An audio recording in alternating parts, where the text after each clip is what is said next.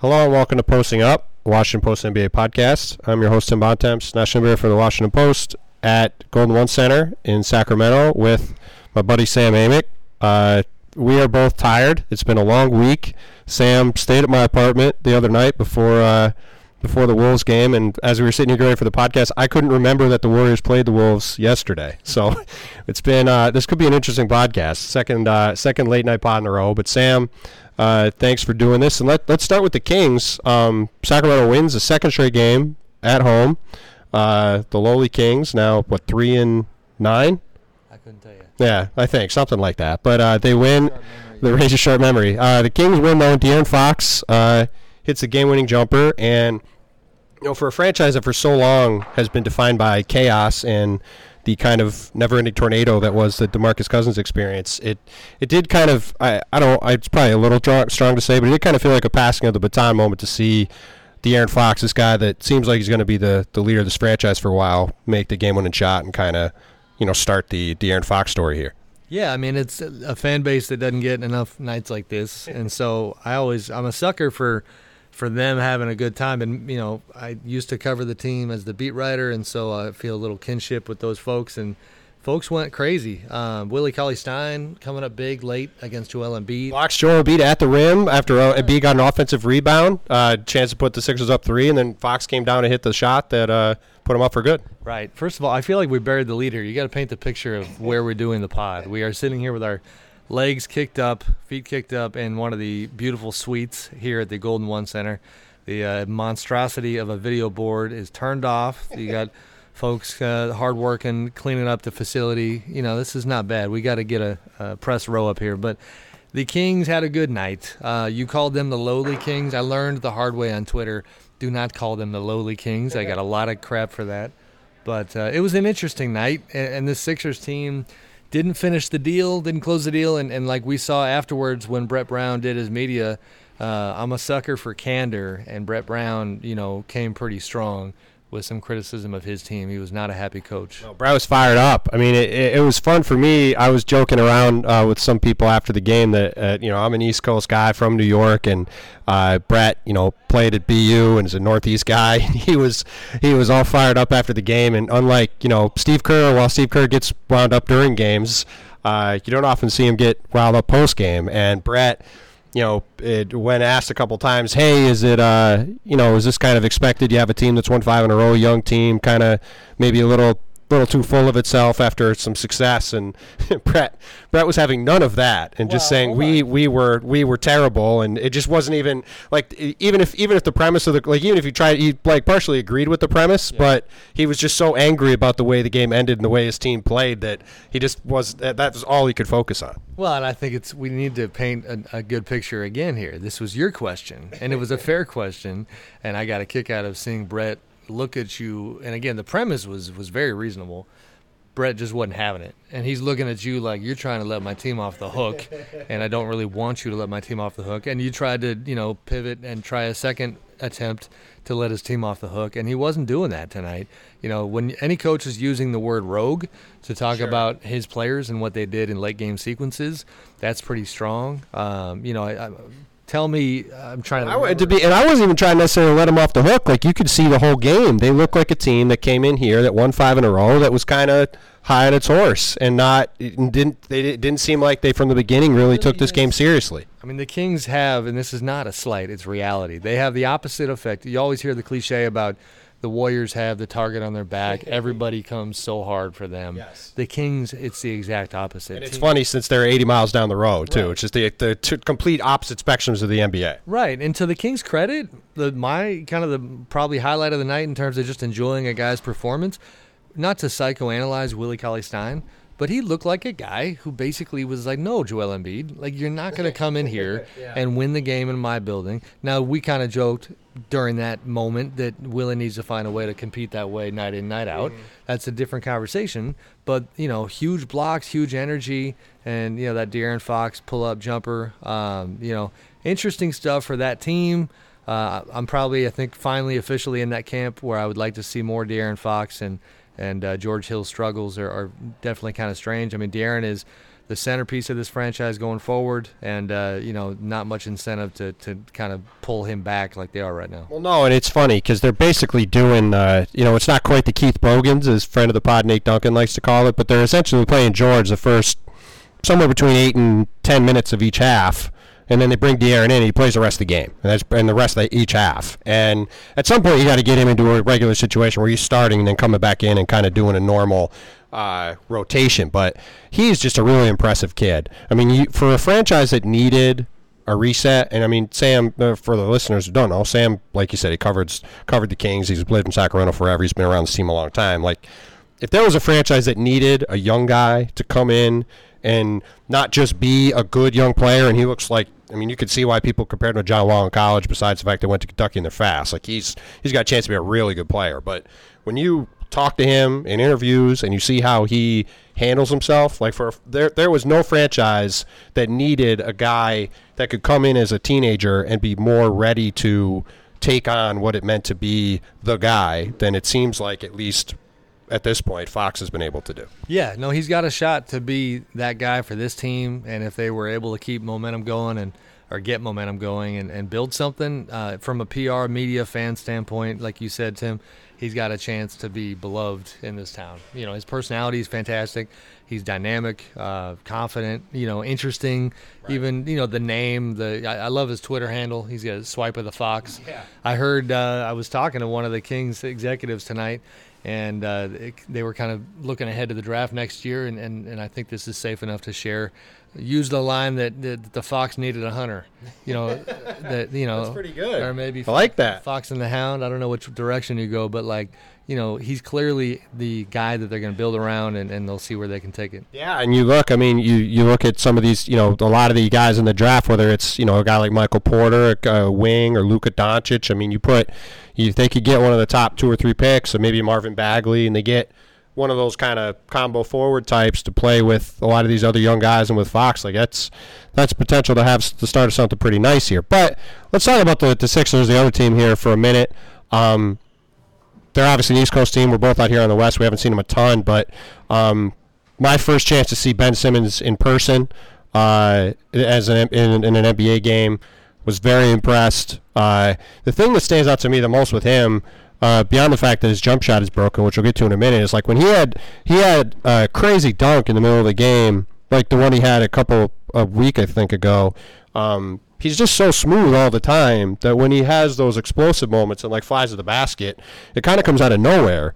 And like you don't, because of like as smart of a player he is and as in control he is all the time, it kind of belies the fact that he's a super athletic kid and like he could do some pretty crazy stuff. Yeah, no, I hear what you're saying. I mean, he's so smooth. I'm trying to think of good comparisons, but he's one of those guys that, coaches talk about how the game slows down for certain players. You feel like you can visibly see that component with Ben, which is crazy to see out of a rookie. This was one of his more underwhelming nights of the year, but like you said, still plenty jumps out at you about what he can be and what he already is. He's fun. They got a lot to be excited about, obviously. And like you, this was my first look at them this season with this group. And it's interesting. There's a lot of layers to their situation, and we can get into some of that stuff. But yeah, let's do it. Go through. Like Joel Embiid. There have been nights, and I've been watching on TV for the most part last year. Right, me too. It's like where he just looks like a bona fide future Hall of Famer. Tonight, you got kind of the other dose of reality that he continues to deal with his knee situation and his health and his conditioning. This part I don't think I had any clarity on until tonight, that from a conditioning standpoint, you're talking about a guy who is literally using game time playing as his conditioning. He's not getting on a bike in other instances. He's trying to rest the knee, and so he's maybe 60-70% when you take everything that an NBA player does into account. So the fact that he just sleptwalked his way to 22-15 is pretty impressive, but it's also challenging. If you're Brett Brown and the rest of his teammates, trying to figure out how to compete every night, and who the heck knows, maybe get a playoff berth, that's a lot to go through.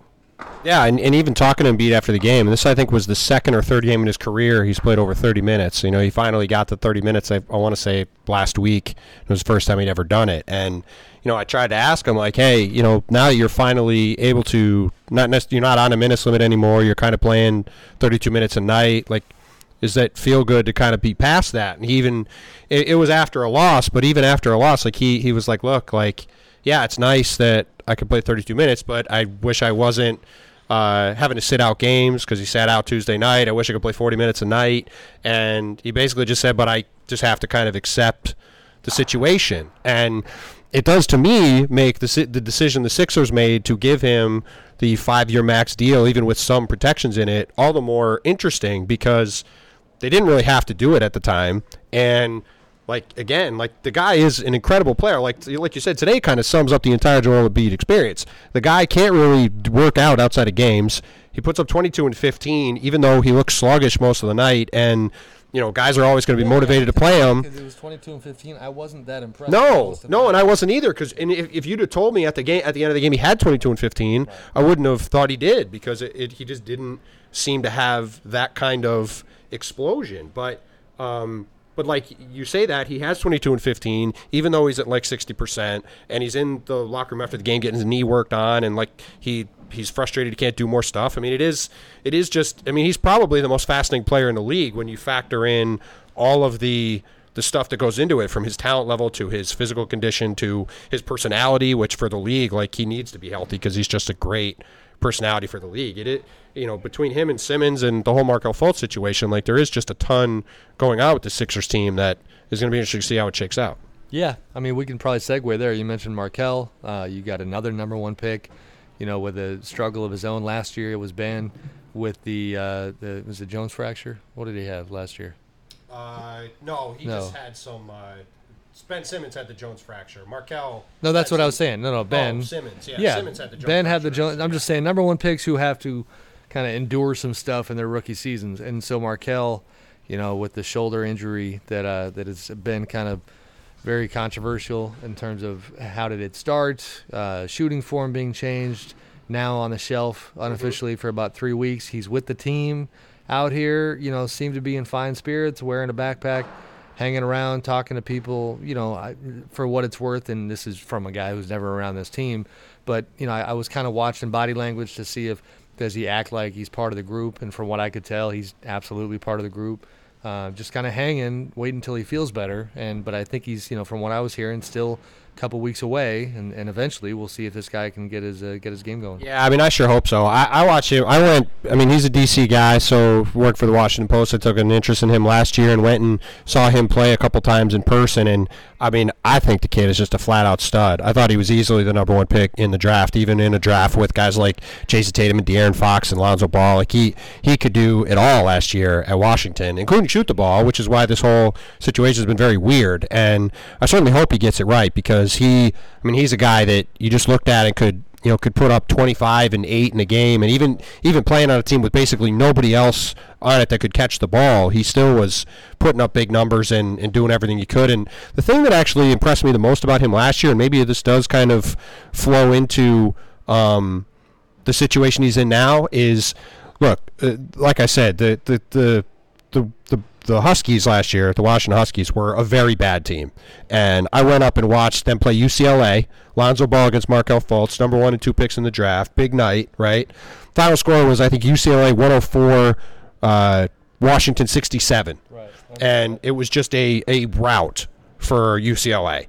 And you would think a lot of times a young guy in a big spot with a chance to impress, you know, would be getting on his teammates for screwing up and, like, yelling at people and get angry. And, like, all I saw that night was a guy who was a good teammate from start to finish. He didn't complain. He kind of just put his head down and played. And, like, he would split double teams to drive down the lane and dish the ball to somebody, and it would go off their hands out of bounds instead of going up for a layup and an assist. And instead of, like, berating anybody, he just kind of turned around and went back and played defense. And right. I just, his mentality impressed me in that game, and just kind of talking to him in the pre-draft process. So, you know, obviously this whole situation with his jump shot has been weird and a lot has been said, but I'm hopeful for his sake that he can get it turned around because I think he's a heck of a player, and I think he's got the right kind of mentality to be a big-time player in the league for a long time. Well, and to set the record straight on one viral Markelle moment, and this kind of goes to show you, like, being a young pro athlete in 2017 kind of sucks in some ways. Now, they make a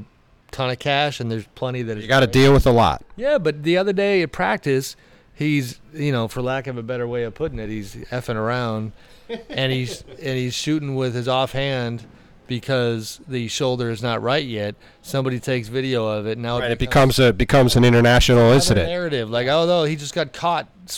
He's not only changing shooting forms, he's changing hands, like, for crying out loud. And so. And Lonzo Ball's going through that right now too. Every single night, just getting micro-analyzed, to a T every night. But this, I was looking up my old column that I wrote on Markelle from a couple weeks ago when I talked to his trainer, Keith Williams, about the whole situation. And this little bit of history and empirical evidence, if I was a Sixers fan, this would make me feel good. Don't forget how talented Markelle is. This is me quoting DraftExpress.com, where they do a phenomenal job breaking down prospects. Markelle Fultz is the only player in the Draft Express database, which includes every player drafted since 1984, to, at age 20 or younger, have ever averaged at least 20 points and 5 assists per game while shooting over 50% from two-point range and over 40% from three-point range. Translation, the dude can shoot. It's not going to disappear. Yes. I watched the guy play, too. I saw him myself. He can definitely shoot. I mean, that's a heck of a statement. You're going back to 84, and his, across-the-board shooting performance is unprecedented. So he'll get it back together.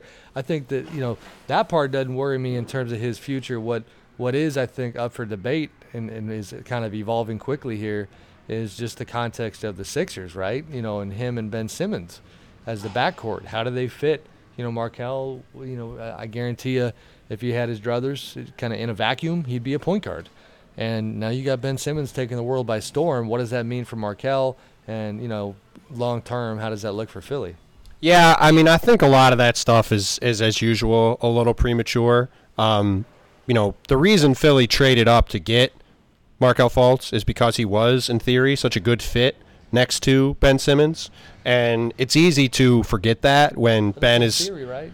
No, it is in theory, but we're also less than 1 month into his rookie season, and Ben Simmons has played 11 games, right? So, and I'm not criticizing you. There's everybody's talking about it like it's an obvious thing. You look at Ben Simmons; he looks great with the ball in his hands. He also can't really shoot, so it's hard to play him off the ball. I mean, it's even become an issue, I think, with Dario Saric. He hit a couple threes tonight, which is important. But if you're gonna have Dario Saric playing with Ben Simmons, it's gonna be tough to have those two guys on the court together. But I am bullish on the Ben Simmons, Markelle Fultz combo long term because I think that.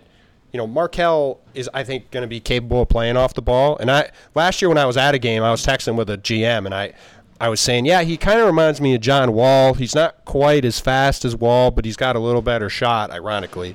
And the guy said, no, I think you're thinking the wrong guy. You should compare him, I think, Dwayne Wade, which I think was a really interesting – and it's kind of always stuck in my head since then. And he kind of – now he's got to be better defensively to be like Dwayne Wade. And obviously Dwayne Wade's a Hall of Fame player, so trying to say he's going to be that good is a stretch, same as John Wall. But, Dwayne Wade has made a big living as a two-guard who could both play like a point guard and also play off the ball. Right. And, I think once Markelle gets his shot worked out, I think having two guys that can create at the point of attack and make plays for the Sixers, I think will work out okay. But – there's no doubt that there's a lot for this team to sort out. Bob Covington's a heck of a player. He was incredible tonight. He's the only reason the Sixers were in the game, I thought. I don't know if I've ever heard him called Bob. I like that. Yeah, well, Robert Covington, either way. I know a couple scouts that call him Bob Covington, so that's got stuck in my head. But Robert Covington's a heck of a player. J.J. Redick is a really good veteran piece for this team. Is Bobby too far? Bobby might be too far. Embiid is great. Simmons has been really good. So, there's a lot to like and a lot of reason to be excited about this team. But it is interesting how many questions they still have to answer about themselves. No, they do, for sure. And then, like every team, but I also would kind of wonder, what does the future look like when you've already had front office overhaul? Everybody knows, the Sam Hinkie transition to Brian Colangelo. Brett Brown has been universally praised for the way in which he has handled a challenging situation for these past couple of years. And he's got a lot of fans within the NBA, and so people hoping that he is allowed to see the entire thing through. But that component fascinates me as well, because I talked to Brett after the game, and I was kind of joking with him about how to hear him talk right now and the way he's pushing his team to speed up their timeline reminded me a little bit about Tom Thibodeau with the Timberwolves. Now, granted, the T-Wolves are ahead of the curve. That's interesting. Yeah, like it's a different timeline. Right. But Tibbs is not hearing, kind of like you trying to, to play the youth card with the Sixers. Tibbs isn't hearing that with his group at all. Right. I forget the quote, verbatim, but when we were in China and it was the Wolves and the Warriors, and I remember it exactly because people freaked out. He said the time for potential is over, right? And people went insane. Right. And I was like, "What are you going insane for?" Like they just gave Andrew Wiggins a max contract, right? Yeah. And Andrew Wiggins just got a max contract. Right. Karl-Anthony Towns is thought to be this great player. He's going into his third season in the league. You trade for Jimmy Butler. You signed Jeff Teague. You signed Taj Gibson. You should be a good team. Yeah. People going, oh, they're young guys. They have to learn. Okay, at some point you got to learn how to win. Well, so if you're Brett, and let's just kind of, again, get on since we're actually physically in comfortable couch-type chairs, let's get on the therapist couch here. If you're Brett, it's it's got to be so tantalizing because you see Embiid and what he can be, and you got to do the program, and you got to have him not conditioned, and you can only use him so much. But you see how dominant he can be. Yes. Then you see what Ben Simmons is doing. And then you're trying to be patient on the Markelle Fultz front. But it's got to be really hard to not just say, okay, you know what, forget all that. Let's get to the playoffs now. It's the Eastern Conference. Right. It's not that hard. You know what I mean? And I did get the sense that's where his head is at, and I'm curious to see at season's end how they look.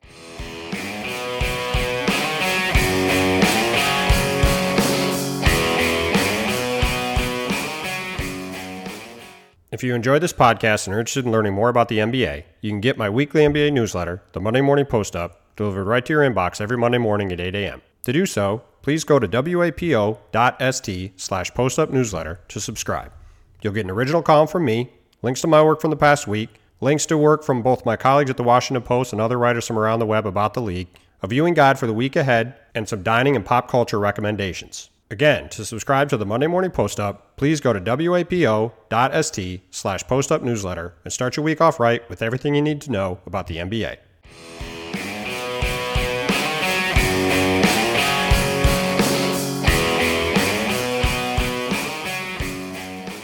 Well, and he's lost a ton of games too, and that he and God bless him. I talked to him when I was still out in New York. That was the beginning of that stuff, and there was nobody better to hire. Sam Hinkie did a nice job hiring Brett because you needed a guy that not only is a good coach. I think he's a really good coach. You talk to people around the league; they really like his offense. I think he's a good coach, but they needed a guy that was going to be the happy warrior, to use the cliche, and the guy that was going to go out there every night and be he was going to go crazy when they lost, but in public he was going to say the right stuff and put the right spin on it and be optimistic and positive. He says the right stuff, but I was just thinking, Tim, I think he's my favorite coach to watch talk about his team.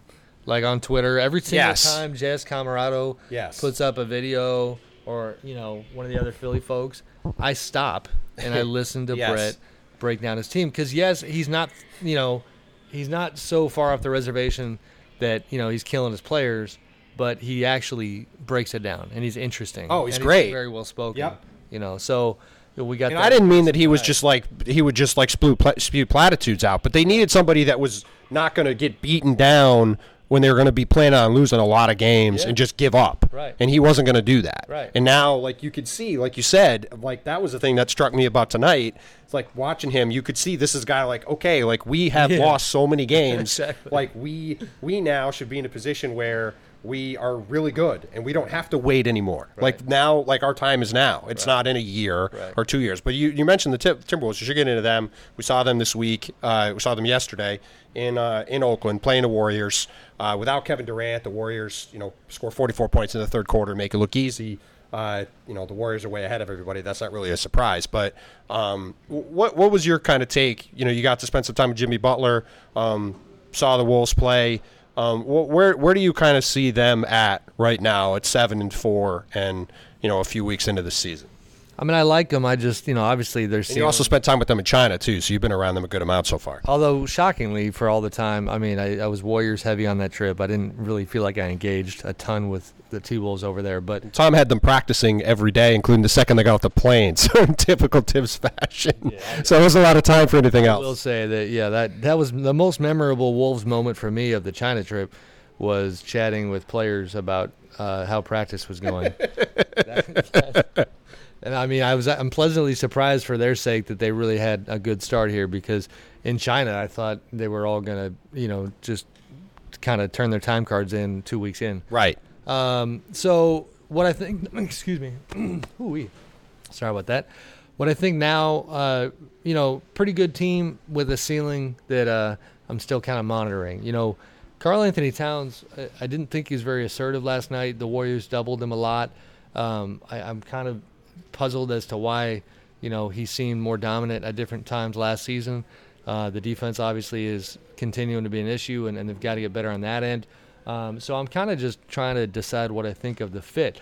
Andrew Wiggins, is so quick and so athletic and has those special moments every so often and then disappears for a while. And then Jimmy Butler doing a really good job trying to fit in, but I think going forward the question now is, where's that line between fitting in and then just not being Jimmy Butler enough. Right. Part of the conversation we had was he said, listen, I can still give you 30-plus. I can be Jimmy Buckets when I have to be. I even brought up, he said, if we start losing, then I'm just going to do what I do. And I brought up LeBron and how he scored 57 against the Wizards when it was essentially like you do what you got to do. And he said the same exact thing. Yeah, I got that in me, but I'm trying to check all these different boxes. So, it's... Yeah, I think he's been great, even if his numbers have been a little down. Every time you watch them play, he's kind of, like you said, he's kind of just filling in whatever gaps they need. Well, like Zach Lowe had tweeted last week that he was fifth in usage on the Wolves, which is not what they thought he'd be pounding the heck out of the ball. I mean, part of my chat with him about the Bulls time was he fully admitted with the kind of the Jimmy versus Hoiberg. Let's back up about that for a second, because I wanted to ask you about that. So in a recent interview, I believe at ESPN, Jimmy said, essentially what everybody kind of knew anyway, which was that it was at some point it was going to be me or Fred. And Fred Hoiberg, the coach of the Bulls. And, the Bulls essentially chose to go with Fred, and they traded me. So this was, I think, really the first time he's expanded on what that meant in an interview. So, like, if you could, just kind of, there'll be a link to your column in the podcast, but in the podcast bio. But just can you kind of walk people through what that meant? Make it in the newsletter. It'll be in the newsletter too. Don't worry, it'll make the Monday Morning Post up. That was a good piece. But if you can walk people through it, kind of what was his thinking behind saying that? See, I was hoping you'd stall longer. I was trying to pull trying to pull it up so you can read it verbatim. This is how I'm going to stall. First of all, shout out to my guy Sam Alapore from ESPN. I think Sam squared is the way I'll put it. We were the backcourt for the Harvest Park Warriors in middle school. Middle school friends, Sam Alapore and Sam A. McNall, both journalists, killing it. It's a pretty cool story. But I cannot profess to be anywhere near as chummy with Jimmy Butler as Sam Alapore. He karaoke'd with him for one segment when he was with the Bulls. I went back and watched it the other day. It was really funny. And then they went canoe riding. And when I saw Jimmy, you really should watch this thing with Sam and Jimmy. It is pretty. It is pretty. Yeah, I mean it's a hilarious. Like a girl. It's a hilarious skit. Yeah. So I shouldn't call it a skit. It's a hilarious segment. It's good stuff. And when I mentioned Sam Alapore to Jimmy, it was the man crush beyond belief. He said, "Oh, this is my guy. I'm texting with him right now. I love him. He's such a good person." So they get along really well. So he did elaborate on the Hoiberg stuff, and to kind of recap what he told Sam Alapore, he said that he knew the Bulls were either going to go the Jimmy Butler route or the Fred Hoiberg route. It became a headline because it made it sound like it's an easy headline. Yeah, it's him or me. In fact, another shout out to ESPN. They didn't mess around with their headline. It literally just said Jimmy Butler throws serious shade at Fred. Nothing like subtlety. On the Hoiberg front, and I've been stalling like a madman, that's not good enough. He essentially said that the way that Fred wanted to play, in a nutshell, was Golden State Warriors-esque. Spread offense, a lot of threes, move it, fire that ball from long range. Which is now, as I help you stall, how the Bulls are bad because they're rebuilding, and I think Lauri Markkanen could be a really good player. I like him a lot, but like they're rebuilding, but they are now playing essentially the way that Fred would prefer to play. Right. So here's the quote. I said, "What does the Hoiberg route mean?" What did you mean? That mean, this is Jimmy talking, quote, "That means like everybody knows me and Fred had some riffraff. We didn't agree on many things. And I think eventually everybody was like, yo, they're either going to go build a team around Jimmy or they're going to go the route with Fred. The up and down, shoot a lot of threes, or, and then this is the best part, where the printed word doesn't do it justice. He kind of interrupts himself, grins, and says, look, I ISO'd a little bit." Tremendous. He says, yeah, I ISO a little bit, and that's not the way that Fred plays the game. And that's what I was saying, that it was either we're going to build a team around me for a little bit and allow me to distribute the basketball, ISO and pick and roll, or you go with Fred, up and down, shoot a lot of threes, that type of stuff, the spread type, Golden State-esque, you know what I mean? They went that route, and that's all I'm saying, and that's fine. That's what I was saying. Nothing's wrong with that. Right. Yeah, and I think at some point the Bulls probably did have to just pull the plug there and reset things, but, Well, can I quote? Sure. Nick Friedel, our buddy from ESPN, who's always all over all things Chicago and now Minnesota. And again, I think this is safe to share. Love you, Nick. I'm sharing your off the record quote. He just laughed. He's like, it was not a Hoiberg route. It was we don't want to give Jimmy $200 million route. Yeah. Well, and that's the other thing too. I mean, look, the Kings traded DeMarcus Cousins because they didn't want to give him $200 million, and it's there's a couple guys that have signed that designated player exception so far. John Wall, James Harden. Russell Westbrook just signed an extension, but I think James and John are the two guys that were eligible for it that have signed it so far, and their teams offered it and they signed it. And I think you're going to see a lot of teams that are going to be wary of offering it to guys. And this is one of several things, not to go down a rabbit hole, but this is one of several things that have happened in the league over the last 5, 6, 7 years where the league has panicked about a decision a player made in free agency and then did a rapid course correction and threw out there a rule that they thought were going to fix things, and it's turned out to have a lot of unintended consequences that have come to pass as time's gone on. Nope, I agree. I don't have much on that front other than you are correct. Well, let's skip on to the last team we should talk about here, the Oklahoma City Thunder. Oh, sure. This is what I have. This is my lame addendum. Sure.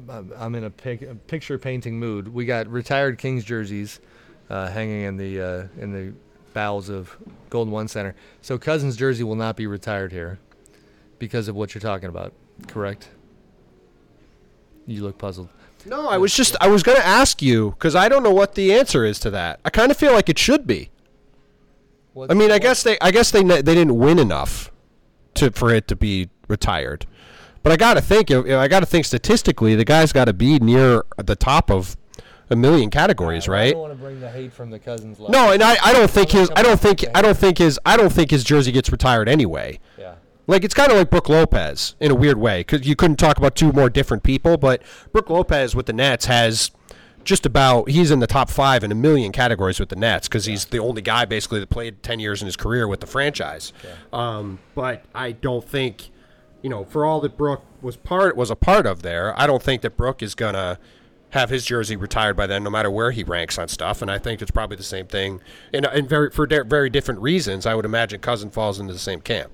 Yeah, no, I mean, that's always an interesting debate, and I'm not good enough on the history in terms of precedents with other teams with similar Cousins type situations. I see just aren't many. I mean, look, the guys are.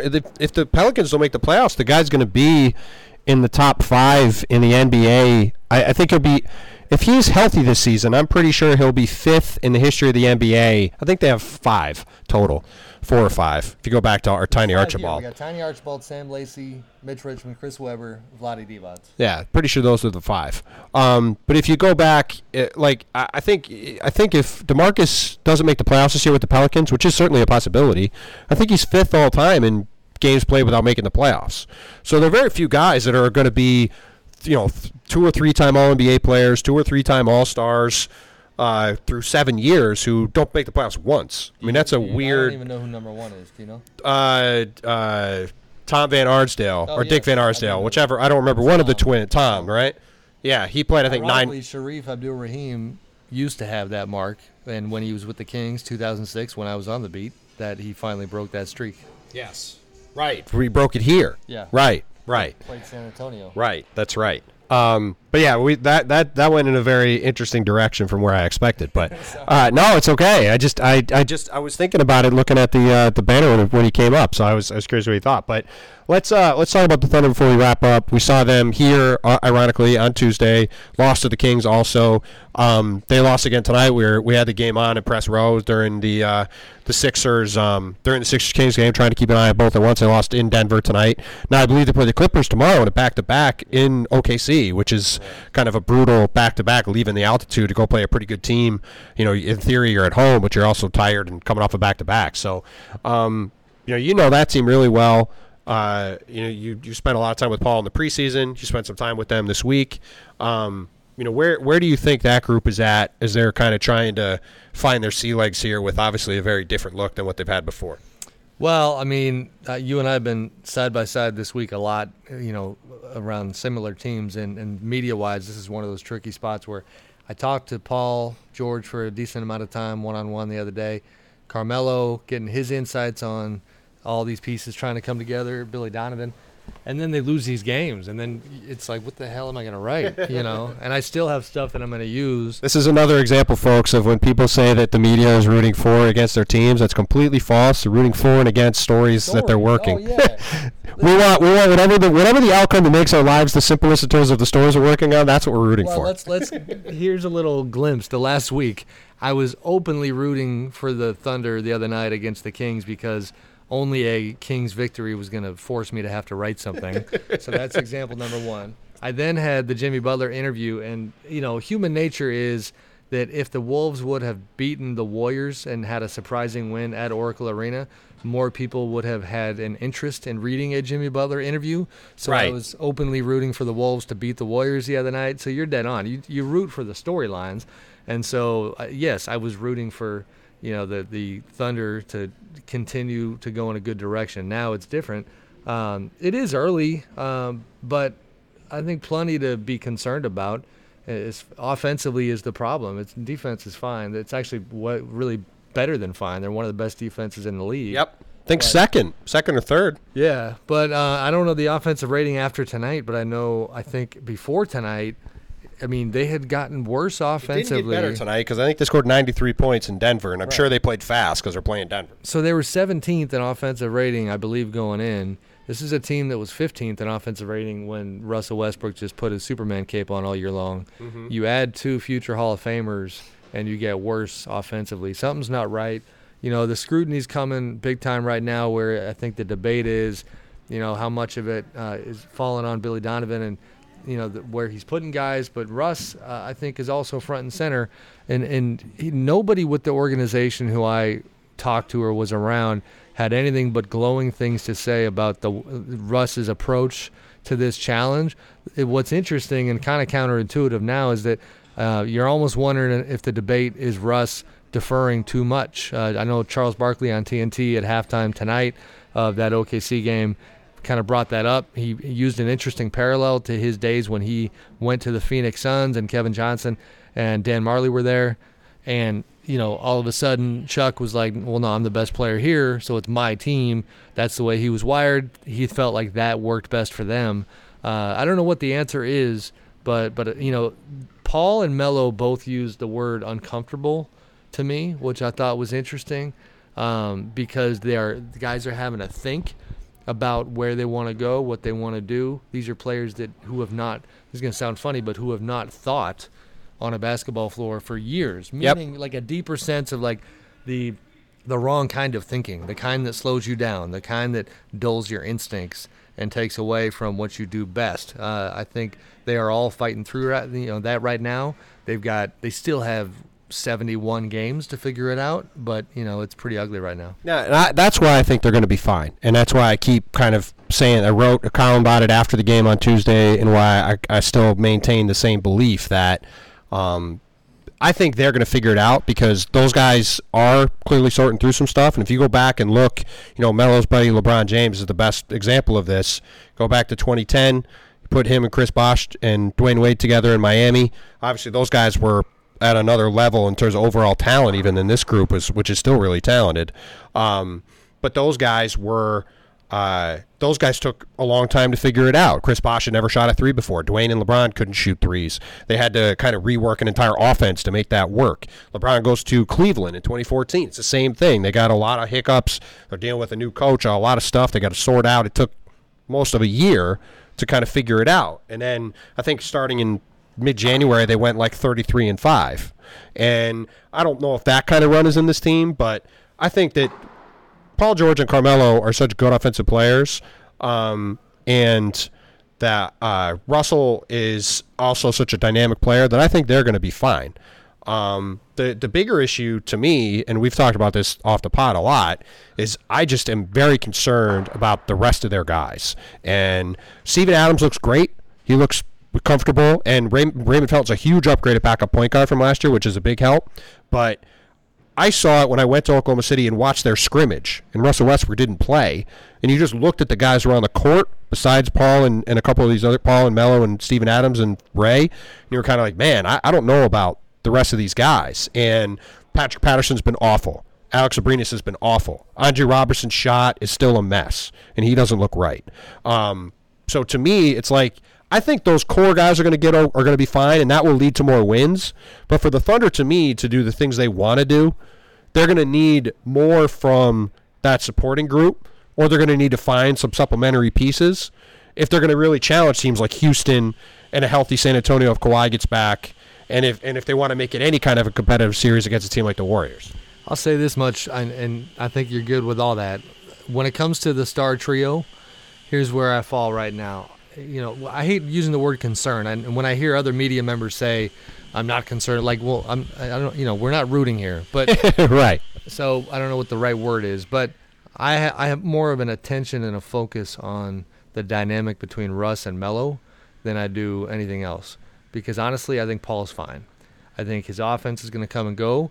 I don't think he cares. I think people who know Paul best say that you could probably argue that he's more comfortable playing, not necessarily a number 2 role, but just he wants to win, doing what it takes. He's fine operating in a Jimmy Butler, yes, the same way Jimmy Butler is in Minnesota. His defense has been off the charts. Like I talked to Sam Presti about this. He's so excited about Paul's defense. Yep. Feels like people don't understand how special he is on that end. He cares about it. He makes it a priority. The Melo Russ thing is more, to me, worth watching because, Melo has been an alpha male his whole career. And I don't think, we look at Melo and we say, okay, well, he's the old elder statesman. It's time for him to take a back seat. And he's not doing that thing where he's trying to take over right away. But he did tell me, and eventually I'll write some of this stuff, but like there's no pecking order with their group and that they talked about it early on. And, and I forget, I'm paraphrasing, but he essentially said that he told Russ, like, Russ, you built this. This is your group. But then there was a but. It's like, but we're all here. And there is no pecking order. And, we'll see if that approach works. But, right now it's not. Well, and the interesting thing about them as we wrap up is that, and it was before tonight, but going into tonight, all 3 of those guys are averaging exactly 20.1 points per game. They were all taking between 17.1 and 17.5 shots per game. So it's kind of an interesting stat quirk, but that's why I just think that long term they're going to sort that stuff out. Like they're all really talented. I think they're going to get comfortable with each other. It's only been 3 weeks. There was no training camp. Russ was hurt. He had a knee injection during training camp. He basically didn't. They didn't really practice together until the season started. Like I think that's been. I don't think that's been talked about enough. That they haven't really had any time to figure this out. And I think they're going to be long term just fine.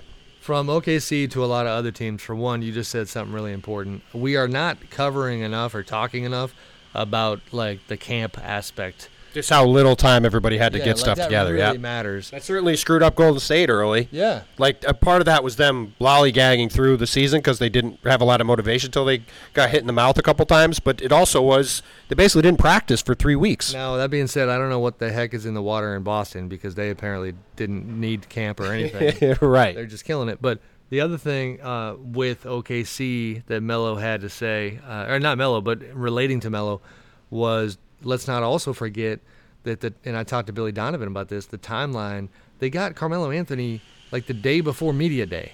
You have It was the Saturday before media day. The trade was done. Yeah, and you had one approach as a coaching staff. Listen, you got to remember what these coaches are paid to do. They're behind closed doors, putting a playbook together, figuring out spacing, figuring out Paul George, Russ. Yep. Paul George, Russ. Paul George, Russ. Hey, Billy, Carmelo Anthony.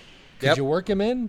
Like, maybe. When I talked to Billy back, when I was in OKC in October, and it was the same thing. It was like, I even said to him, like, look, you end of last season, you lose, and you go, okay, well, how are we going to make this work going forward with the group we've got? How are we going to get past the first round? Then you get to July 1st, and like you said, on the eve of July 1st, you trade for Paul George.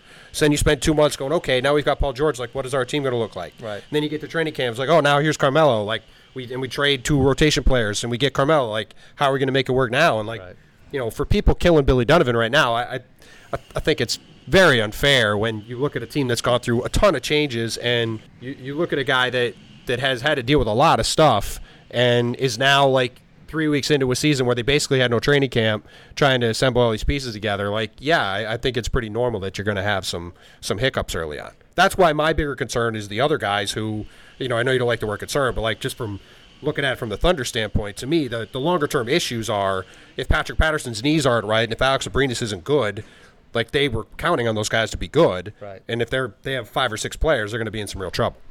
I'm with you. With that, I think we're going to say goodnight.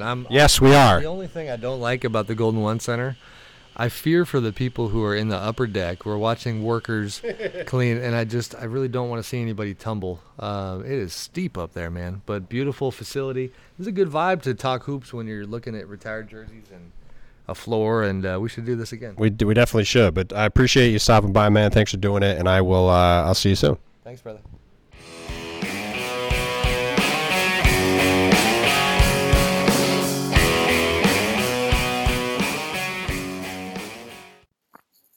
Thanks again to Sam for doing the podcast. Really appreciate him coming on and giving some insight into a bunch of teams that we've seen this week. Always fun to catch up with him. Be sure to follow him on Twitter at Sam_Amick and his work for USA Today. You can find my work on Facebook at Tim Bontemps NBA, on Twitter at Tim Bontemps, in the pages of the Washington Post, and on our website at WashingtonPost.com/sports. Please go find the podcast wherever you can get it online. Apple Podcasts, Stitcher, TuneIn, Radio Play, Radio Public, Google Play, all kinds of places. Be sure to go give us a 5-star rating and review. Really helps us out a lot. Appreciate it if you do. Thanks to Glenn Yoder and the Western States for the theme music for the podcast. Really appreciate it as well. Busy week next week. Going to be on the road at some games. Hopefully going to get a couple more podcasts from games doing that. So that should be fun. So until then, though, thank you for listening as always, and we'll talk to you again soon.